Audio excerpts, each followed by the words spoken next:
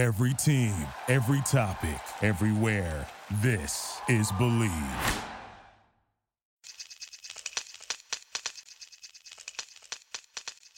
Hi, this is Stu Hodem with Believe in the Media Guide on the Believe Podcast Network, the #1 podcast network for professionals. Do you believe? The 85th Annual National Football League Player Selection Meeting kicks off Thursday at 8 p.m. Eastern for year number 2 on ABC, and it's the 40th anniversary of ESPN's first draft in 1980.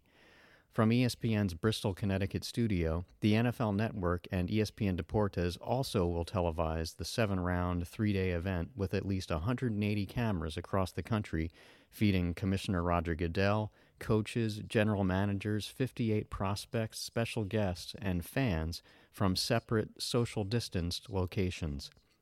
ESPN and the NFL Network will team up for coverage all 3 days. ABC will have its own distinctive primetime telecast for Round 1 on Thursday at 8 Eastern and Rounds 2 and 3 on Friday at 7 Eastern, before simulcasting the ESPN NFL Network presentation on Saturday, beginning at noon Eastern. In addition to the 255 selections, including compensatory picks, the NFL Foundation has selected 6 charities to benefit from a virtual fundraiser known as Draftathon. The NFL and its broadcast partners will pay tribute to healthcare workers and first responders in a variety of ways, including raising funds for the American Red Cross, the CDC Foundation's All of Us Combat Coronavirus campaign, Feeding America's COVID-19 Response Fund, Meals on Wheels America's COVID-19 Response Fund, the Salvation Army, and the United Way's COVID-19 Community Response and Recovery Fund. NFL Network Senior Vice President of Programming and Production Mark Quinzel and ESPN Vice President of Production Seth Markman addressed the challenges of producing the show during the COVID-19 pandemic. Quinzel, a former ESPN programming executive, acknowledged the 2020 draft will be like none before and will be handled accordingly. The tone is, yes, we're doing a draft, and we hope that provides some entertainment and some comfort and maybe some minor sense of normalcy in what is clearly not a normal world right now. So that part of the draft is important, and we think that we want to do a great job of that for those reasons, and also acknowledging the fact, as I said, that it is taking place in a time that is creating a lot of stress for a lot of people. There's obviously tragedy involved. There's a lot of things involved, but also clearly heroic moments by so many people. And we think that's an important thing to get across. Be it any of the medical frontline people, like I said. There's a lot of people out there, people working in grocery stores, people delivering the mail, all those types of things. And we want to acknowledge that the draft that we're doing, and hopefully the comfort and, again, some level of normalcy, I hope, that we're providing is in the context of understanding what's going on in people's lives, because those are our fans, okay, and those are the families of our fans. Markman, a 27-year veteran of ESPN, described the scaled-down staffing and social distancing steps being taken. He said the worldwide leader is even coordinating its efforts with the Nutmeg State's chief executive. In a normal control room for an NFL draft event, we probably have about 15 people in a control room at one time. And if you add in some executives and sales people and things like that, you're probably looking at 20. We are limiting it to 7 for the draft. Everybody will be at least 6 feet apart, and I'll tell you it's going to be more than that as I've seen the setup. We've actually expanded to 2 different control rooms for each of our broadcasts. So all the people that would normally be in one, we've now spread it out to 2. Everybody sort of has their own desk, their own area.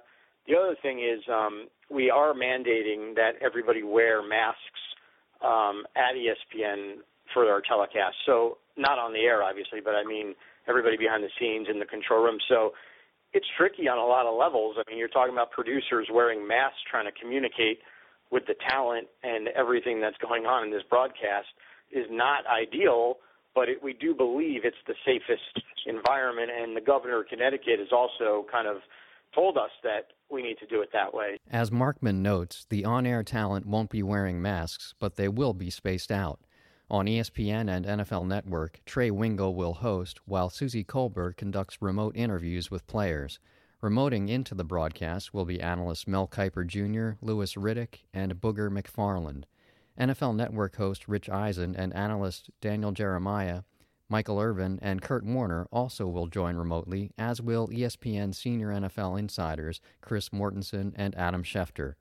Quinzel noted that the talent integration will be seamless between ESPN and NFL Network. I feel confident, and Seth, I think, would back me up, that you will see Mel Kiper and Daniel Jeremiah on the screen at the same time. Okay, you will see Kurt Warner and somebody from the idea is not to do let's do an NFL Network segment, let's do an ESPN segment. The idea is to use the people and their various expertises, okay, at the proper time, regardless of which network they happen to work for. And we're working very, very hard on that. On ABC, Reese Davis, Jesse Palmer, Maria Taylor, and Tom Rinaldi will be in studio in Bristol, while College Game Day mainstays Kirk Herbstreit, Desmond Howard, and David Pollack will provide analysis from home. For the first time, Todd McShay will analyze all 7 rounds. He'll move to ESPN for rounds 4 to 7. ABC's family and journey-focused storytelling provides the secret sauce for the broadcast network's shows, and Markman says they have nearly 6 dozen profiles ready to roll. At the Combine, we sat down with a lot of the players, so their stories I've scanned through some of this. We have over 70 of these storytelling vignettes, we'll call them, and they're exceptional. Last year's first round drew a combined 9.5 million viewers on ESPN and ABC, with over 5 million viewers across the Disney outlets the second night. According to Markman, last year's ABC audience was new, not taking away from ESPN's past viewership. Our female audience overall was 46% female on ABC. So that's sort of an amazing statistic of, when you can draw on that kind of a female audience for an event like this. And I think, that group, for the most part, in our research afterwards, were really drawn in on that storytelling I mentioned. The time we took to really, tell the stories of the kids, to get behind the scenes with their families. That's how we feel like we can separate the two broadcasts. And the great news last year was that, it's the first year we did the ABC broadcast. It didn't hurt the ESPN number at all from a rating standpoint. So these were new people that came into to watch the draft. In addition to the hosts and analysts already mentioned, ESPN reporters will cover teams remotely. Josina Anderson is assigned the Vikings, Redskins, Browns, and 49ers. Jeff Darlington has the Dolphins, Jaguars, Buccaneers, and Chiefs. Dan Graziano will cover the Packers, Lions, Chargers, Panthers, and Raiders. Sal Paolantonio will be on the clock with the Giants, Ravens, Eagles, and Jets. Mike Reese has the Patriots. Diana Rossini will be with the Titans, Bengals, Saints, and Falcons, while Ed Werder rounds out the reporting with the Broncos, Seahawks, Cowboys, and Cardinals. With a bunch of reporters, there's a temptation to tip picks, but Quinzel says Goodell will be the first to reveal each selection from his basement in Westchester County. The picks are the picks, and that is one thing that hasn't changed. Nobody gets to tweet anything until the pick comes out of the commissioner's mouth, and we feel very strongly about that, not just for us, but for our other partners as well. So they can comment all they want once the pick is announced. Until then, no. Among the 58 prospects participating in the draft will be 3 quarterbacks who played on 2 of the last 3 college football national champions. Likely first overall pick Joe Burrow, Jalen Hurts, and Tua Tagovailoa. With that talent available, it could be the 5th consecutive draft with at least 3 quarterbacks drafted in the first round, tying the common draft era record set between 2002 and 2006. In his 37th draft at ESPN, Mel Kiper Jr. doesn't see Hurts as a first-round selection, but acknowledges the quarterback reminds some of the league's reigning MVP. Jalen Hurts is kind of that wild card that I put in a second because of, the way, like say Lamar Jackson and Taysom Hill kind of opened that door. It's a copycat league. I still question the ability to see the field throwing the football for Jalen Hurts, but he made progress in terms of accuracy. and really developed late in his Alabama career before he even got to Lincoln Riley, and did a really good job at Oklahoma. With so much focus on the coverage of the event, Markman says the players may be overlooked.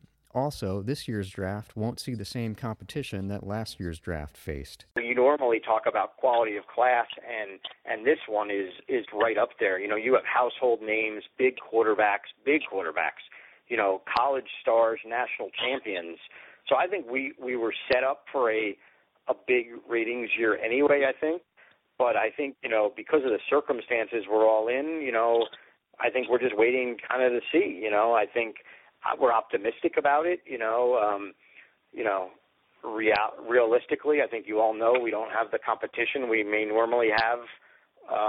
You know, whether it be NBA playoffs or other sports, baseball. You know, that we would normally get. So I think there's more eyeballs and more anticipation.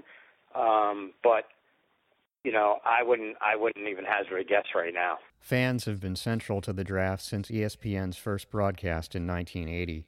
While they won't be gathered in Las Vegas as the NFL and ESPN had hoped, Quinzel says they will be accounted for. We are testing I guess we call it a virtual fan concept, where there'll be a bunch of fans for each team individually in their homes, safe distancing, and can we aggregate that into a group?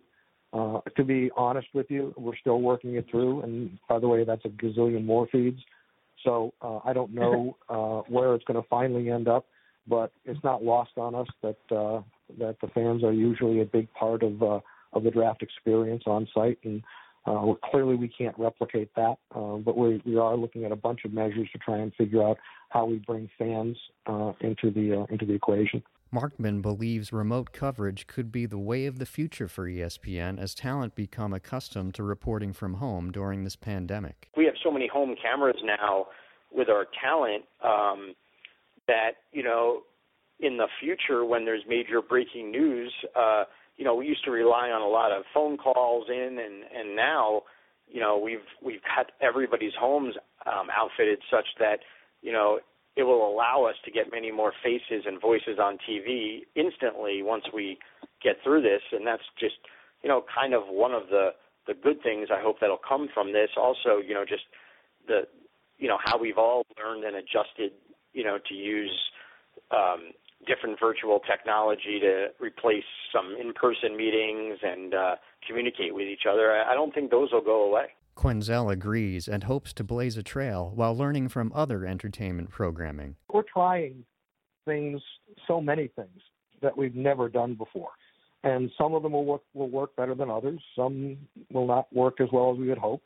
And we're prepared to adjust for that. But I think, again, for me and I think for Seth, it's worth trying, okay, number one. And number two, as I sit here, you know, with no place to go, working on this with Seth and many others, I've got the TV on and I'm watching what other people are doing. I'm watching, you know, you just saw what Saturday Night Live did and what the late night talk shows are doing and all these various things that people are trying. And sometimes I look at it and I go, yeah, I get that. And then sometimes I look at it and go, how the heck did they do that? All right. And I think that helps inform us in terms of, you know, potential avenues we can go down to try things we haven't tried before. It'll be interesting to see the drama of the picks and the drama behind the scenes as ABC, ESPN, NFL Network, and ESPN Deportes televise the draft on Thursday from 8 to 11:30 p.m. Eastern, Friday from 7 to 11:30 p.m. Eastern, and Saturday from noon to 7 p.m. Eastern.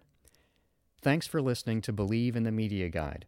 If you enjoy this show, please subscribe and rate the podcast on iTunes. We're also available on Spotify, Google Play, Stitcher, Luminary, and TuneIn. Find us at Believe.com, that's BLEAV.com, and on social at Believe Podcasts and at Believe Sports. I'm on Twitter at Hodem, HOTHEM. Stay tuned and stay safe.